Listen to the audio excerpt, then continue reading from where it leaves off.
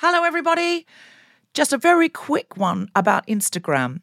If you're on it, Meta, the parent company, is reducing the number of political posts visible to users on their feed. This is a real thing, not a hoax.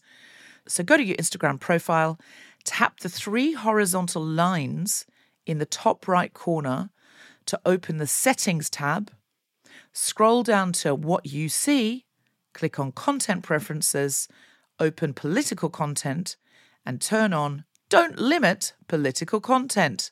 That's an option. Otherwise, you won't see almost anything we post because we are deemed political. Please do that now, or you won't even see the posts about our shows, our fun things.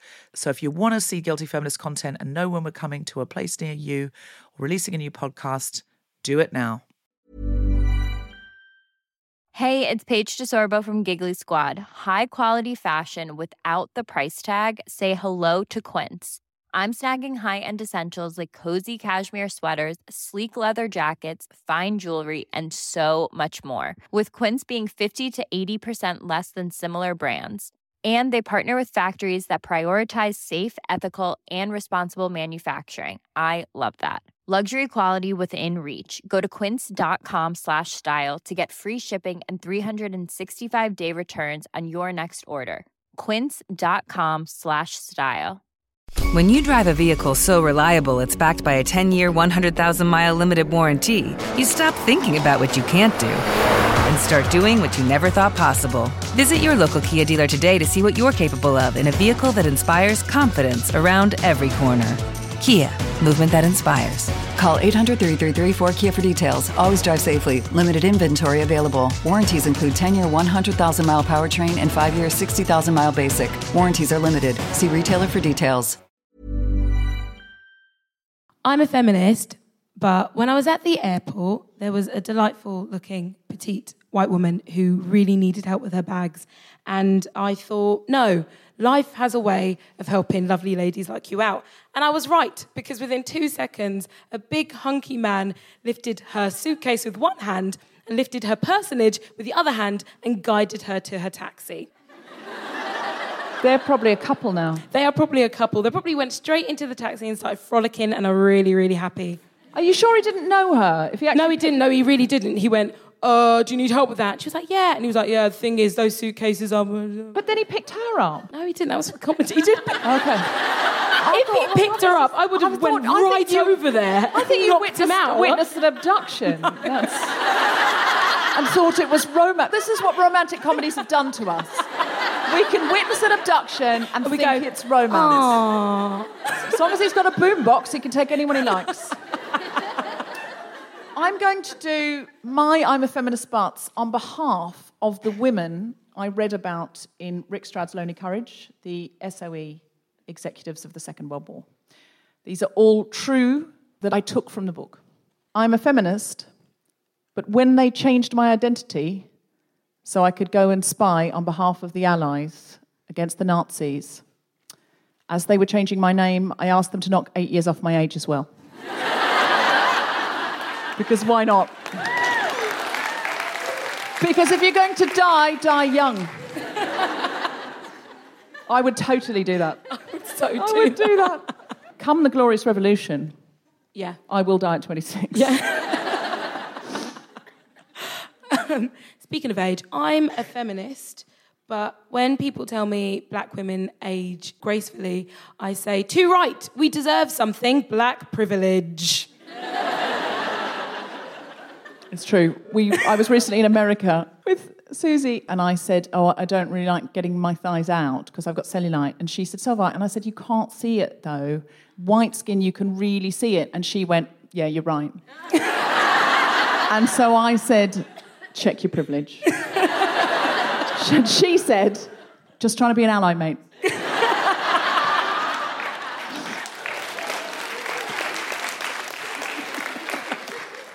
Oh, God, I did say that. I'm so funny. I love you, Susie.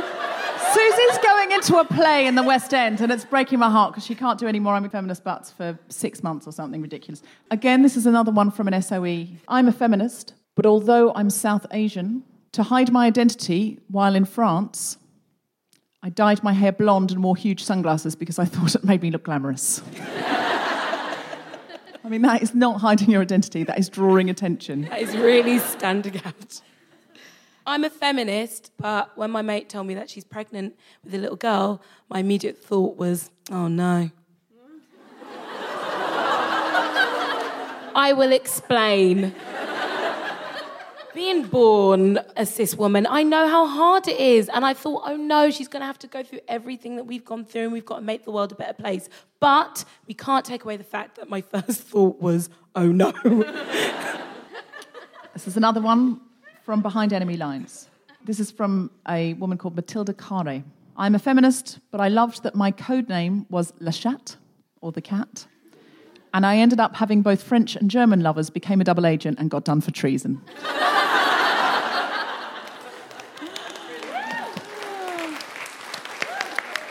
We'll have Rick Stroud on. He'll probably tell me everything I've said was misunderstood, incorrect, and I got the names wrong. Live from King's Place in London, the spontaneity shop presents The Guilty Feminist. Deborah Francis-White and guest star host Susan McComa.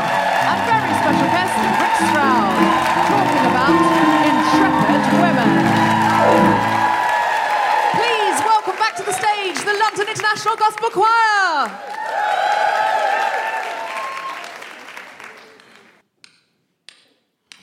I used to bite my tongue and hold my breath, scared to rock the boat and make a mess. So I said quietly, agreed politely. I guess that I forgot I had a choice. I let you push me past the breaking point. I stood for nothing, so I fell for anything. You held me down, but I got up, hey, already brushing off the dust. You hear my voice, you hear that sound, like thunder gonna shake the ground. You held me down, but I got up, already cause I had enough. I see it all, I see it now. I got the eye of the tiger, fighter, dancing through the fire. Cause I am a champion, and you're gonna hear me roar louder, louder than a lion. Cause I am a champion, and you're gonna hear me roar.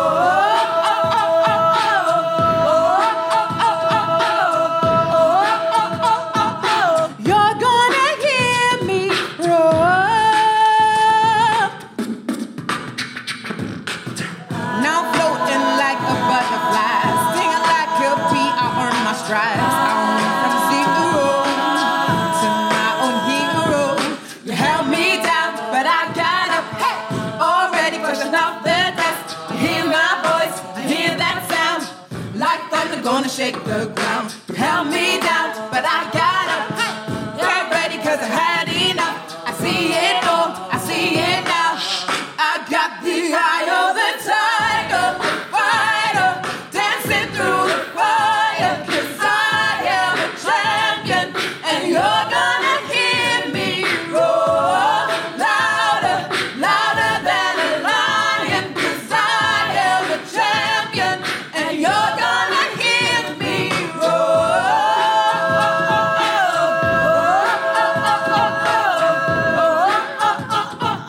You're gonna hear me roar.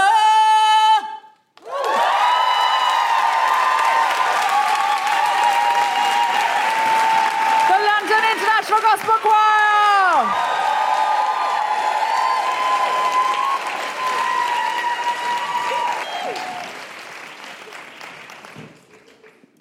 This is The Guilty Feminist, the podcast in which we explore our noble goals as 21st century feminists and the hypocrisies and insecurities which undermine them. So, Susan Wakoma. Hiya. Hello. Have you had a guilty week or a feminist week? I've had both of those things. Yes, it's been tremendously guilty and full of all the feminism. Can you tell us any of the guilt? I know what the feminism is and I know that's coming up. You've got such a good show ahead of you and I'm just getting really excited. And look at how I'm dressed as well. I know. There's a lot going on.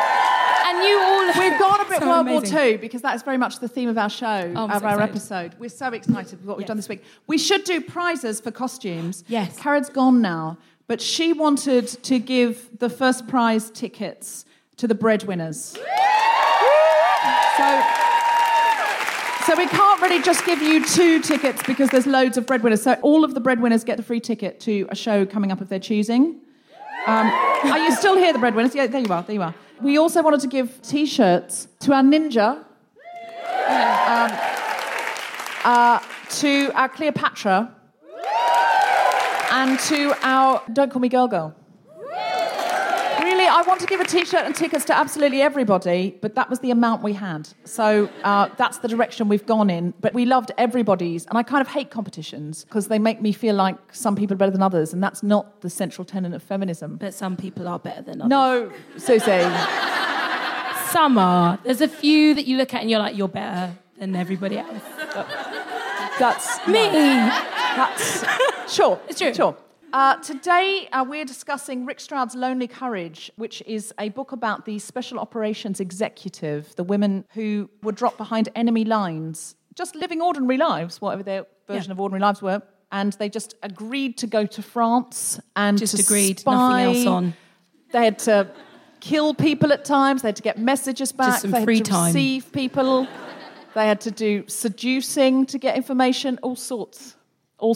Yeah, mate. Yeah, and we were so inspired, and we feel like times are feeling intrepid again. Yeah, they and we are. wanted to draw, and also we just wanted to not forget these women, Yeah, and we wanted to absolutely. draw on their intrepid spirits. That's what we're talking about, and that's why we're both dressed eccentrically, like sort of the suggestion of special operation executive women. Don't laugh. Why are you laughing? We look great, mate. Don't we?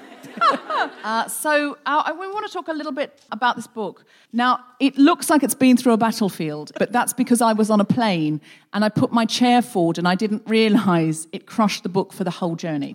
So I'm going to read you some little bits out of it now. So first of all, there were women in here that I really felt I related to. So one was Virginia Hall, an American, who was basically trying to have a career in the Foreign Service and had been frustrated before the war. One of her superiors had described her as a satisfactory clerk, but a woman of unbounded ambition with no self-awareness who talked too much. I thought, that's me. And I got the sense, a little bit like when we talked about the suffragettes, that for a lot of these women, you'd think, why the hell would they agree to do this? But life was boring for women. They couldn't do anything. They kept being stopped. And so it was an exciting opportunity, in a way, to just burst out and be able to do things. For example, there's someone here called Nancy Wake, and she says there really was a sense that Europe was going straight to hell and that there was only a limited time to enjoy what you wanted to do. Everyone was packing as much pleasure into every day as we could. No one knew what tomorrow would bring. It might seem frivolous to do what we were doing, but we thought that it was not only probable that this was our last summer before the war, it might just be our last summer full stop. And I feel like, again, with Trump, there's some of that right now, where we're feeling like this is an exciting time.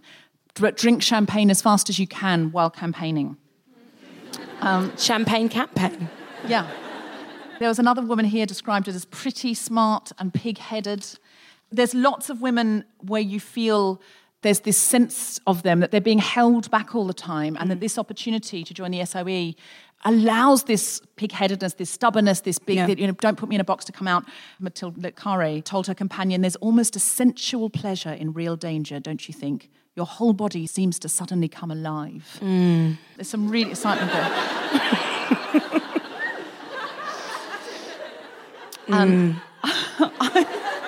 I'd ask you to read that again. No, I will after the show. Thank After the show. We'll just sit out the back. I loved here that there was, and this feels very contemporary as well, there was a leaflet that went round in Paris, 33 hints for the occupied. It was a BuzzFeed list of its day. One of the hints was, on the outside, pretend you don't care. On the inside, stoke your anger.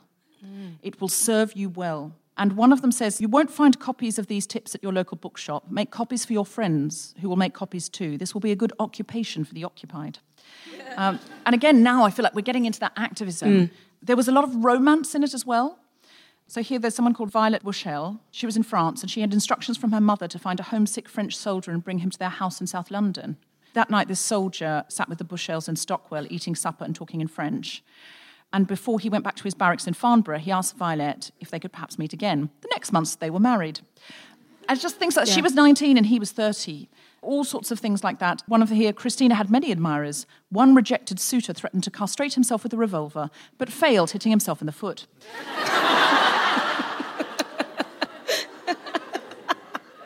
Christina, the same woman, was the bravest woman he had ever met, adding, she could do anything with dynamite except eat it. I mean, it was sort of an exciting time, wasn't it? I loved also that the book demonstrates how intersectional the war was.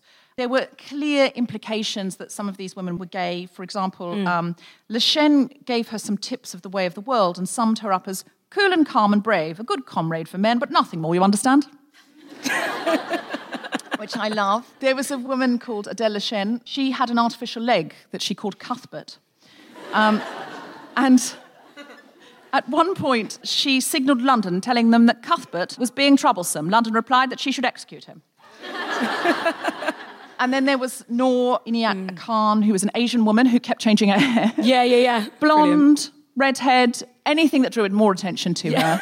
I mean, she was absolutely extraordinary non-spy. She kept telling everyone, she kept saying, I'm a spy, you know. Yeah, guys, I'm a spy. But was also incredibly brilliant in other ways. Yeah. So we thought we'd get to this point and we'd read about, I suppose, the inspiration for our challenge. This part of the book starts, at the end of her training, Burrell was commissioned as an ensign in the First Aid Nursing Yeomanry, otherwise known as the Fannies. First Aid Nursing Yeomanry. A quasi-military operation, and the only women who were allowed to bear arms. It was hoped that, because they were Fannies, the female agents, if captured, would be treated as soldiers and not spies. Before being sent into the field, Burrell reported to the Parachute Training Centre at Ringway near Manchester, where she did the required 5 jumps and earned her parachute wings. She was ready to be sent into action. All she could do was await her orders. And then we come to the jump. Burrell was parachuted into France on the 24th of September. She was accompanied by Lise de Bézac, whose brother Claude was already an SOE agent. De Bézac's orders were to establish her own small network. Her commandant had described her as quite imperturbable and would remain cool in any situation. She was very much ahead of her fellow students. The 2 women flew to France in a Whitley bomber. Circling over the drop zone, the pilot saw the indication lights had been set too near the trees that hedged the field, and the lights themselves were wrong. He aborted the mission.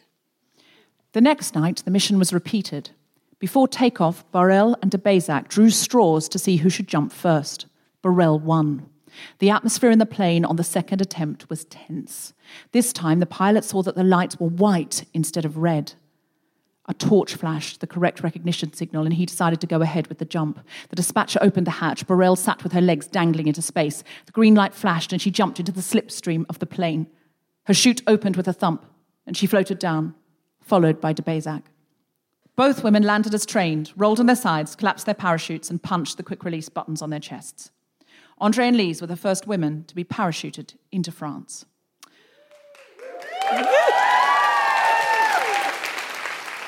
So this is how this went down now for me and Susie Wakoma. Because we decided to take this on as our challenge. Now, we've written this account tonight, instead of stand-up comedy, as a World War II diary entry. And here it goes. Susan, I said, do you want to jump out of an aeroplane with me for a challenge for the Guilty Feminist podcast to see if we can be intrepid women like the ones in World War II? Do you?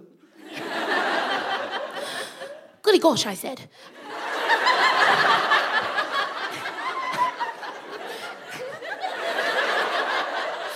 I suppose we sort of have to now. You've gone and suggested it like that, don't we? Rather, I replied. I made the appointment at the London School of Parachuting, which was in Reading. Actually, it wasn't in Reading in the end. It was at the Chiltern Park Aerodrome after all that. I suppose that's to confuse the enemy. I suppose so. We met at Paddington Station. It was a Saturday, so the station was heaving. Children everywhere. The noise was deafening. The smell unbearable. 100 squashed into a carriage meant for 45. Shall we do the weekend upgrade? It'll only be a £5 to Reading to go first class on a Saturday, I said. Rather, I said. We sat on the train with a cup of tea and a biscuit and a stout resolution not to turn back on any account, no matter how terrifying it was. What if we die, though? That would be an awful bore, I said. It would rather ruin the weekend, I said. But we'll be more likely to die in the car from the station to the aerodrome, I said. Statistically speaking and all that. Of course we are, I said. I'm being rather silly. It's just, I know, I said. I don't even like going on the flume ride at Alton Towers. I don't mind going upside down, but anything with a straight down component rather terrifies me, you see. We could get off the train before Reading. The thing is, it's an express train. There are no stops whatsoever between here and Reading. It goes Paddington, Reading, taxicab, Chiltern, aerodrome, aeroplane, ground. Well, that's a rotten piece of luck. Rather, I said. But come the glorious feminist revolution, we'll need leaders. And if we can face this, we'll be the kind of leaders that feminism needs. So people will say, why should we listen to you? And we'll say... Because we jumped out of an aeroplane strapped to an army chap who did all the real jumping.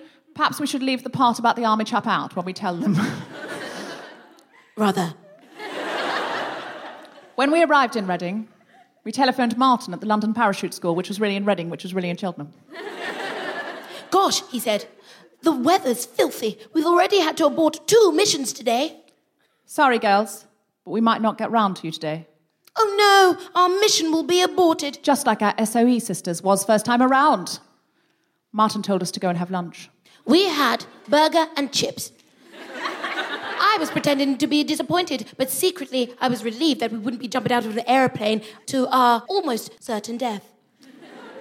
We had burgers and chips. I was pretending to be disappointed, but was secretly relieved that we wouldn't be jumping out of an aeroplane to my almost certain death. We laughed so gaily throughout lunch, we almost forgot about the whole parachuting lark.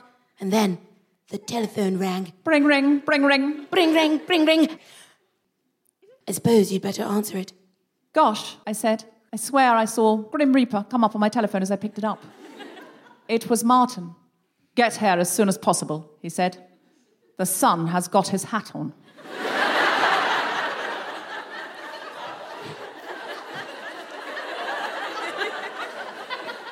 Hip, hip, hip, hooray.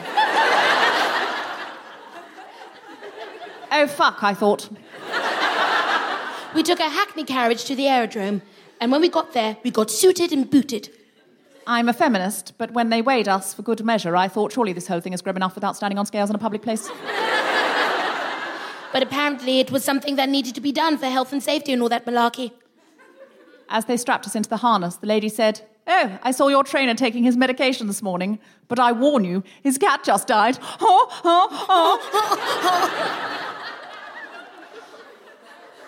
I'm fairly sure she was joking, but serious now, goodness gracious, and what the fuck? We stood in the field and waited for the pilot and decided to draw straws, just like in the book. I got the short one, which meant I jumped first. I suppose it was only fair because I'd got us into all of this in a way, really. I rigged it.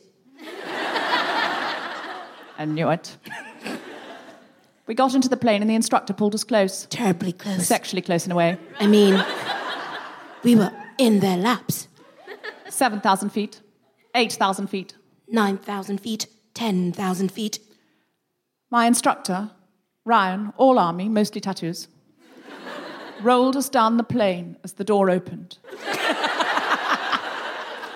I sat with my legs out, just like they had showed me, dangling over the side of the plane, banana shape. My body in the shape of a banana, if you see what I mean. That's what they told me, stick out your chest and the legs go onto the plane, you see. We were high up in the clouds. Surely we're not really going to. And we were out. I was meant to look at the cameraman, but I forgot. Suddenly I was turning, twisting in the air, trying to get my feet back like they'd said, trying to get my head back, trying to get it all back like a banana, you see, but my legs were like a puppets in the wind.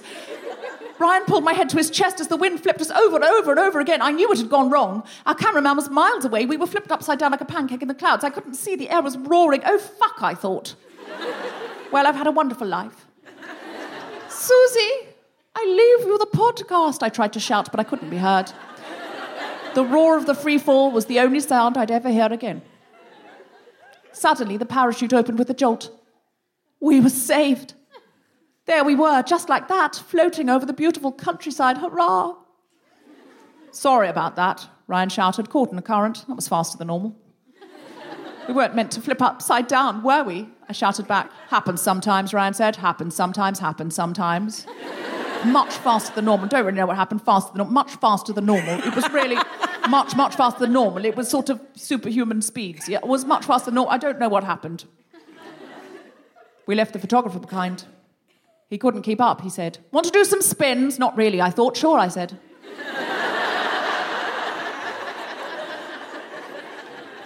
I didn't want to be a girl about it.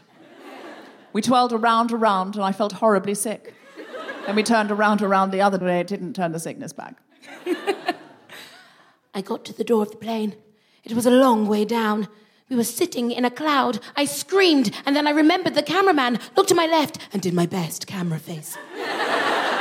I'm an actress first, and a jumper second. If you're going to die, you want the last photographs taken of you to be smashers for the news at 10. I felt a jolt from behind, and I sprang into freefall. Terrifying, but the cameraman was with us, so I did my best face and my big thumbs up. Instagram heaven. Susie Woozy 12, if you'd like to have a look. When the parachute opened, my chap asked me if I wanted to do some spins. No, thanks, I said. I always got nauseous as a child on a roundabout. I didn't want to vomit in the air. The cameraman is right there, and I always hit my mark. 5 minutes later, I landed on the ground, pulling my legs up as I'd been trained to do. 5 minutes later, I landed on the ground, pulling my legs up as I'd been trained to do. We hugged. We'd made it. We were alive. We were intrepid women. We'd done it for the fannies. We called a taxicab. We were so grateful to reach civilization. The minute I saw a pret-a-manger, I knew we were safe. We had enough French to know that meant takeaway food. Although I couldn't eat a thing, I headed straight for the Kazi, where I threw up 3 times at Reading Station. Genuinely happened. And I headed off to a campsite, just like a real fanny. Except it was more of a theatre campsite run by Philida Lloyd, wasn't it? So you could read poetry and things like that, wasn't it? No actual Nazis, wasn't it? Yes. Well, no Nazis, but you went home to an actual bed with even fewer chances of Nazis, didn't you? I had a hot bath and a lemonade popsicle, and I slept for 11 hours. The next day I did Pilates and had a massage because my neck was sore. Basically, I would have struggled in a war zone after the free fall. I think that's clear. Still, the fannies would have been proud. Terribly proud. Rather.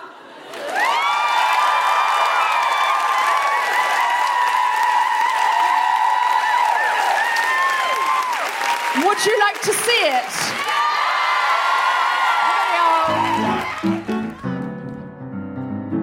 If you want to see Susie and me jump out of a plane, the video is now on the Guilty Feminist YouTube channel.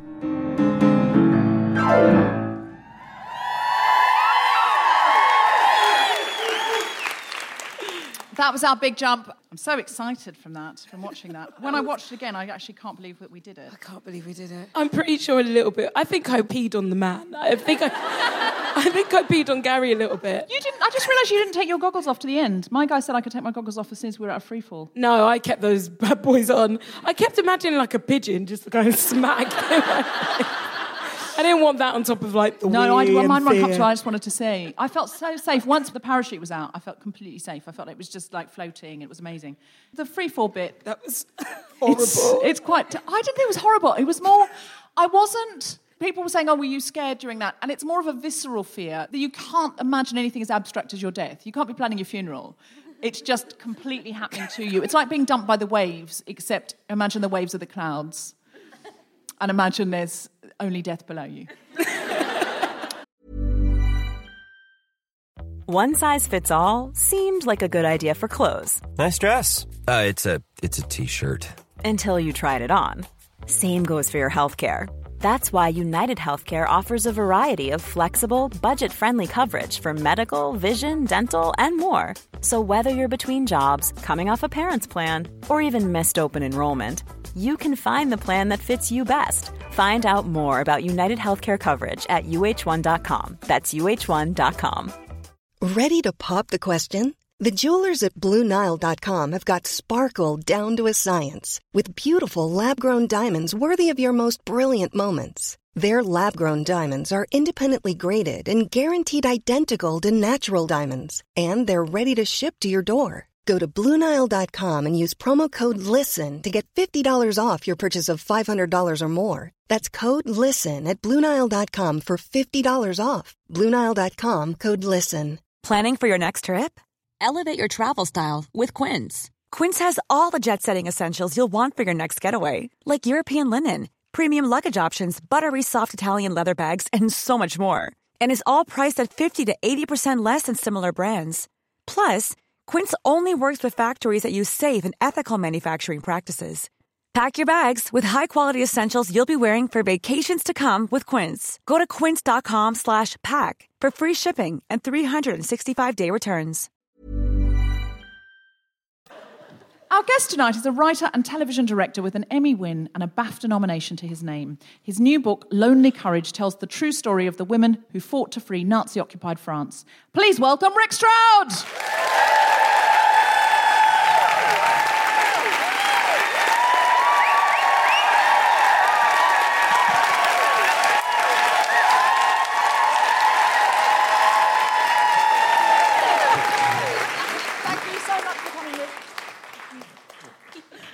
These women were absolutely extraordinary. There was a little bit here that I thought really summed up some of their attitudes.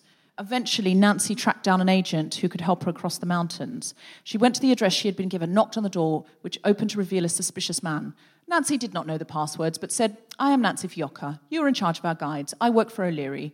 So do you. I want to go to Spain. I've had enough trouble getting here, so don't give me any crap." And he did. And he let her in. And I'm like, these women were just kick-ass. They were like badass. What do you think made them go from leading, whatever their lives were, ordinary for them, into this extraordinary situation that gave them the courage? Well, she was a particularly special one because she already was very, very tough. And a mark of her toughness was that when she was in France, they found a spy in their midst, a woman, and they tried her. And these were very tough, sort of 25-year-old French maquisard blokes. And they condemned her to death. And then none of them would execute her. And so Nancy said, "If you're not going to do it, I'll do it," and took the gun. And she was all set to shoot this woman. She said, "There's no place in this outfit for spies. I'll do it." And the French guys were so sort of shocked and ashamed by this that they took over the execution. But the bigger thing is that these were all... I don't like her as much now. No, you do. You like her a lot. Backpedaling. You do like her. You do like her because she was shooting somebody who had betrayed them, who'd caused endless misery. Even so, my 21st century sensibilities... You're like, no! You do. You like her. I'm sure you like her. I like her. See, I was listening to all of that and I was like, yeah! She sounds dope. But the bigger point is that they were, on the whole, ordinary women who, when the chips were down, and the chips went down very, very fast and hard once they were in France, who then produced extraordinary levels of bravery. They really did. How much do you think it was that being a woman was quite dull, and a lot of them were women with great capacity for big careers and to be physically brilliant and mentally brilliant and have these exciting adventures that they just couldn't have in peacetime because no one was offering? Well, I mean, one of the women that you've mentioned, who is called Virginia Hall, who had the wooden leg, she had tried for years to get on in the American diplomatic corps, and she was told, no. She talked too much. She talked too much. She was put down. Unbridled ambition. Unbridled and ambition. And that was clearly not a compliment. It was not a compliment at all. And eventually they said, "Oh, well, seeing as you've got a false leg, that automatically debars you from everything." And so she was incredibly frustrated at not being allowed to do what she wanted to do. So the Germans were invading France. She went and drove an ambulance for a bit. And then she got to England and forced the SOE to take her on, and she was inserted in France. As an American, she could move around, and suddenly the woman who'd been constrained by bureaucracy, by men putting her down all the time, suddenly completely flowered. And somebody who met her said, "If you go into Virginia's kitchen," and remember that her kitchen is in Lyon, in the free zone in France, he said, "If you go into Virginia's kitchen, you will meet every important agent in France," and she helps them all. She gives them clothing coupons, food coupons. She gets them out of trouble. She, for nearly 2 years, was the most important agent in that country. And yet, had the war not happened, she would have probably ended up frustrated and bitter. She wasn't allowed to parachute because she had an artificial leg. She had an artificial leg. From your experience, you'll know that it's not a good thing. From our experience, we've got a lot of parachuting experience all that experience. With a wooden leg, it would be trickier. But listen, there are incredible para-athletes who would parachute better than Susie or Definitely I ever could. But she still managed to. She just basically didn't. It didn't get her down, and eventually, that somebody there was a sort of £1 million prize on her head. The Germans came into Lyon. She got the last train out, and the head of the Gestapo said, "I would do anything to get my hands on that American bitch." And she then walked across the mountains with the wooden leg. She walked across the Pyrenees. Can you imagine how painful that was? Because, the reality is the stump was rubbing and rubbing and rubbing. Yeah. She made it, and not only that, she helped 2 or 3 other women to make it as well. Do you know, speaking of making it, when Susie and I did this and we had our first aborted mission and then we drew drawing straws, we were basically following this story and we were going, how weird it is that we're following the story. So I drew the short straw. So I became André Borel and Susie became Lise de Pazac. But I didn't know, because I hadn't read the full book then. Mm-hmm. When I came home, I looked up what happened to us. Oh, no. So Borel died... Borel died in the worst possible circumstances, but Lise de Bézac lived till 2004 and married a fucking interior designer. So I was not happy. She died... She only died 10 years ago. She lived incredible. But she died, in comfort in an interior designed house.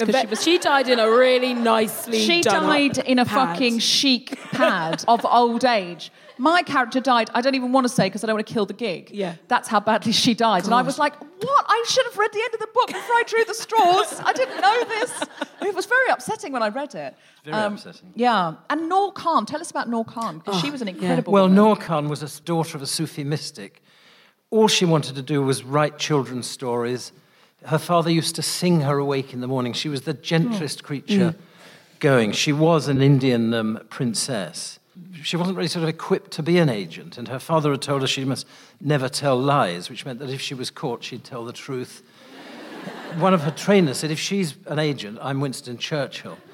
But they sent her in, and for a while, she was the only radio operator in Paris. They all knew that she was there because she'd been received by a man on the ground who, the SOE run by Klotz in London, didn't realise that one of their key people in France was working for the Gestapo.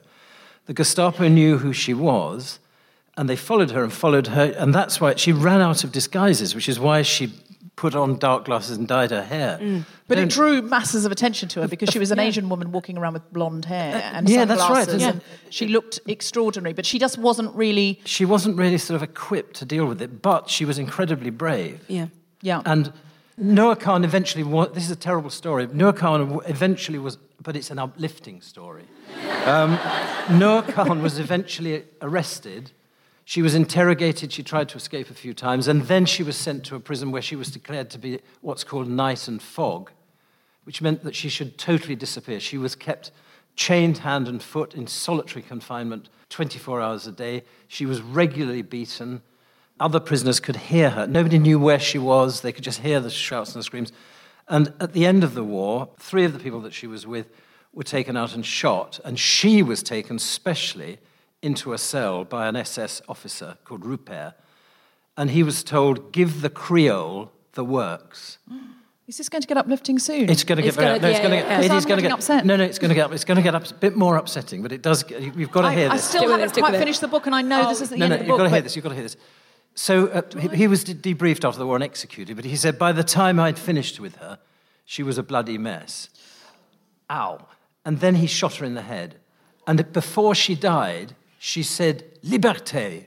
And she must have thought that that word that she'd uttered would never, ever be heard by anybody. But 70 years later at SOAS, I attended and took part in the Noor Khan Liberté inaugural lecture given by an Indian civil rights lawyer, a wonderful woman called Vinda Grover.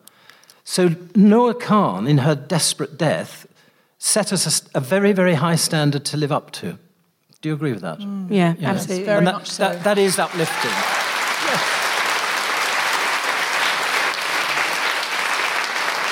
And I love what you said, Rick, that she would have thought no one would have ever known that she'd said that. But it was reported, it's got back to us, and here we are sitting today hearing about it. And the other point about this, to be, really serious, is that we think, it's just little me, whatever I do, it won't make any difference. The forces of darkness are so enormous. But Noah proved that everything we do as individuals is important and adds to our democracy and helps bolster our democracy. And that's one of the lessons that she left for us. And actually everything they did, because without the SOE we wouldn't have won the war, and everything they did means that we sit here today free, able to do a podcast, having women jokes, talking, making jokes, being creative. Jumping out of planes. That all of the things that we've got the freedom and the opportunity to do are because each of these individual women who probably thought on their own, what impact can I have, did have an impact on all of our lives and continue to, which is why we need to keep their names alive, which is why it's great that you've written this book, Rick. And, just on the lighter side, you were talking about changing your age, if you're going to change your name. Well, that Christine Granville, who was another of these SOE women, that's exactly what she did. She knocked 5 years off her age. They gave her a new passport. And she was very beautiful, and she could drive men bonkers. And she did something which was incredibly brave. Her boss was arrested by the Gestapo with 2 others. She went into the Gestapo prison and negotiated into a Gestapo prison. She said, I'm an SOE agent and I'm related to General Montgomery and anybody else you can think of. If you don't release those men, you will end up being thrown to the wolves. And the SS man who was listening to her, the war is about to end, the Americans are 100 miles away, his hands began to shake after 3 hours in front of her, so badly he couldn't even pour out a cup of coffee. And he released the people, the men. And after that, somebody said this was one of the single most bravest acts by an individual in the whole war. 3 cheers for Christine Granville. That's right.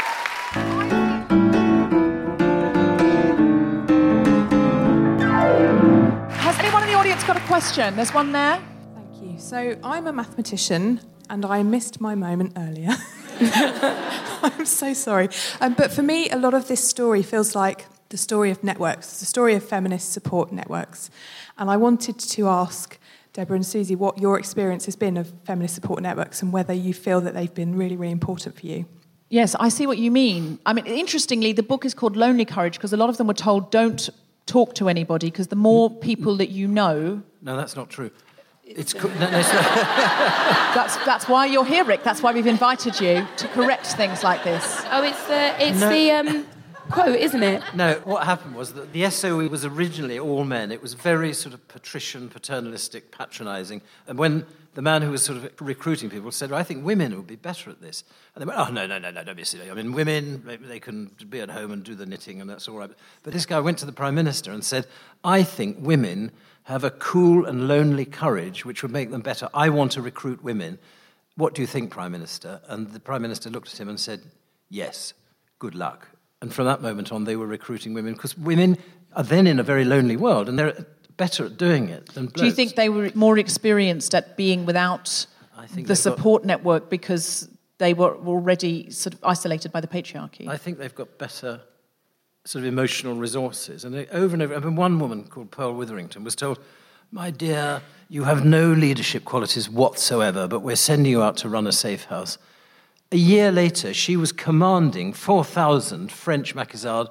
She was 25, and they were all, young blokes who would do exactly as they saw fit. And she had them completely under her thumb. She had leadership qualities way above any of the blokes had in this thing. There's also something very interesting about sex workers in the book as well, that often brothels were used as places where people could be hidden or information could be shared. One of the jobs of the SOE was to gather intelligence. That doesn't mean the big stuff. It means noticing that there's a lorry there with a certain sign on it, and if you tell that all these bits of information add up. Virginia Hall found it very difficult to start her network going, and a man gave her some contacts, people who work in the railway, etc., etc. And one of the most important was the madam of a brothel. Now, in the brothel, they could hide people, but as importantly, when the women were sleeping with the German officers, the lonely, homesick officer would think, Fifi, you're so beautiful, and would tell them things about, I am going tomorrow to Paris, and all these tiny bits of information would then be fed back to the sort of SOE headquarters and would add up to a bigger picture. So the German officers and soldiers, whoever they were unwittingly telling these women, thinking it's just pillow talk, actually it was an organised intelligence gathering thing. How much did the other women at the SOE seduce men to get information? Or was that just an ad hoc situation if they felt that they could? They didn't sort of set out to do it deliberately. They were told the rule of the SOE, apart from Noah Khan, is be invisible, don't draw attention to yourself, don't get involved. I mean, this is not a woman, this is a gay guy who, on his way to, after he'd been put into Paris, had an affair with a German officer on his way back down to the south of France. So he did use sex, but... he managed to get information? No, he fell in love. He fell in love with Oh, God damn it. This is what happens, isn't it? This is what happens. I mean, this is why you don't send in the men, send in the women. We kiss, we tell, we get out. Oh, do you want to read your poem? Yes. This poem was given as a code to Violette Szabo, the French woman who brought the soldier home. For me, this sums up what those women sacrificed. The life that I have is all that I have, and the life that I have is yours. The love that I have of the life that I have is yours and yours and yours. A sleep I shall have, a rest I shall have, yet death will be but a pause. For the peace of my years in the long green grass will be yours and yours and yours. And that was Violette Szabo, and she was hanged in Dachau.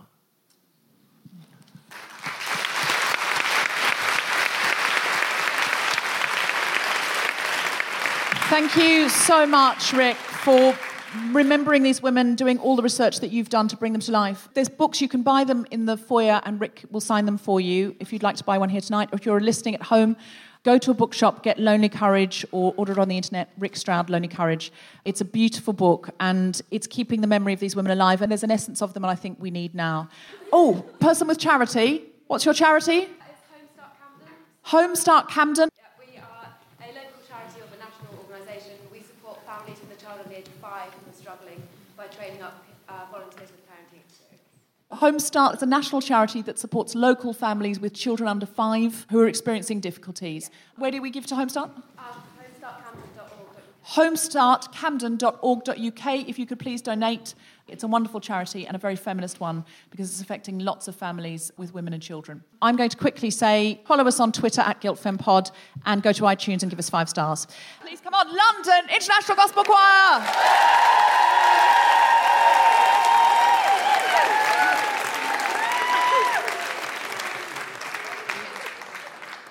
Coming in on a wing and a prayer.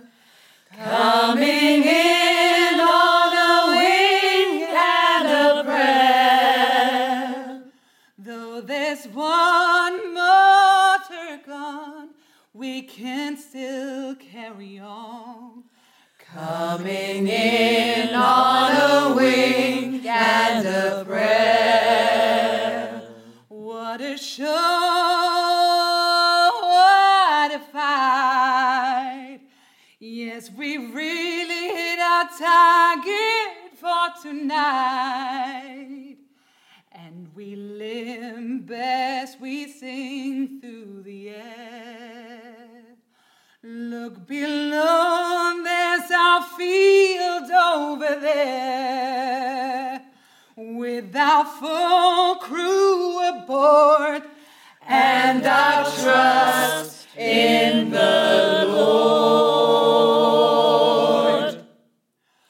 We're coming in on a wing and a prayer.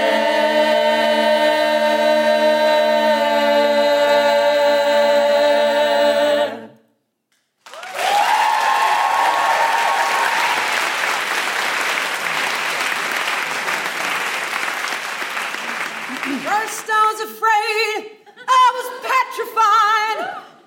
Kept thinking I could never live without you by my side.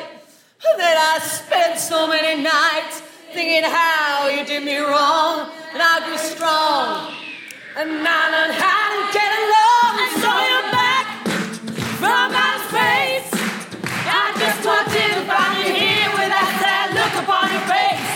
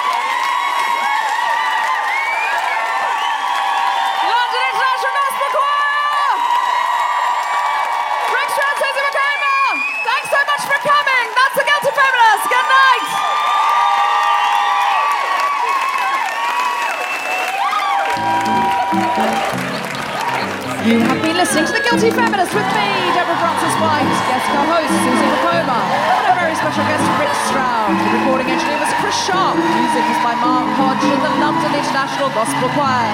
The producer was Tom Selinsky for the Spontaneity Shop. Thanks to Zoe, Sally, everyone at King's Place, and the London Parachute School, as well as all of you for listening.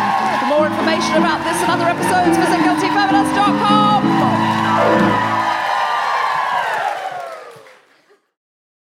Both women landed as trains, rolled on their sides, collapsed their parachutes, and punched the quick-release buttons on their chests. Men ran out of the darkness to help bury the parachutes and jumpsuits. In the bright moonlight, they were led off the tiny field and taken across country to a primitive shed where they spent the night. In the morning, a horse and cart took them to a safe house. Andre and Lise were the first women to be parachuted into France. And so... Mm-hmm. Yep, okay. Would have been good to do that later, though, because I was building something. Men, I tell you. This is what would have scuppered me in the Second World War. Just about to step in. I'm doing a bit. Oh, I'm pretending to have a different identity. I'm 8 years younger. I've got sunglasses on. Could you just take that again? No, I'm a spy.